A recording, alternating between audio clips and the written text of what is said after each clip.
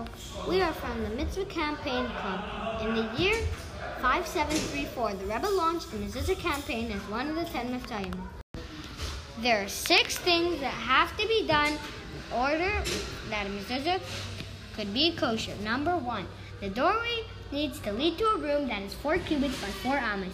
Number 2, the doorway has a piece of wood or other material attached to the doorposts, not just 2 poles or walls. Number 3, the doorway leads to a regular room, not a holy room like the shul. Number 4, the doorway leads to a place where humans live, not animals. Number 5, the doorway leads to a clean, dignified room, and certainly not a bathroom. Number 6, the doorway leads to a permanent living space, not a temporary place like a sukkah, a tent, sukkah, or hotel room. There was once a family who lived in a house. In the house, there was a room that whenever someone would sleep in it, they would have bad dreams and nightmares. One of their friends, who was a chassid, suggested to him that he should go to the Lubavitcher Rebbe. The father of the family went to the Rebbe, and when he went by, the Rebbe said, "Did you check your mezuzah?" "Yeah."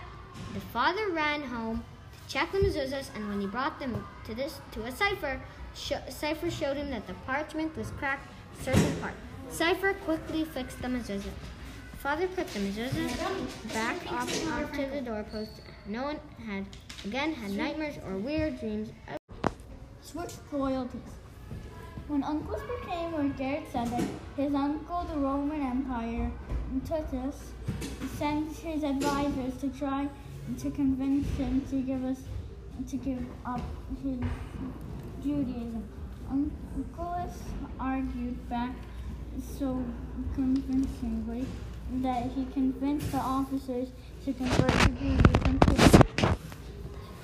This repeated itself with a second band of officers as well. Finally, Titus sent soldiers to arrest Uncles and instructed them not even speak to Uncles, so as not to get convinced by his arguments. After he slightly let Uncles out of his home, he smiled and placed his hand on the mezuzah. The soldiers were so curious that they broke their rule and asked, "What was that?" Uncle smiled calmly and explained, "You see, a human being stays inside his home and has a servant standing outside to guard. Hashem, the creator of all things, does just the opposite. He stands outside the homes of his servants and protects them.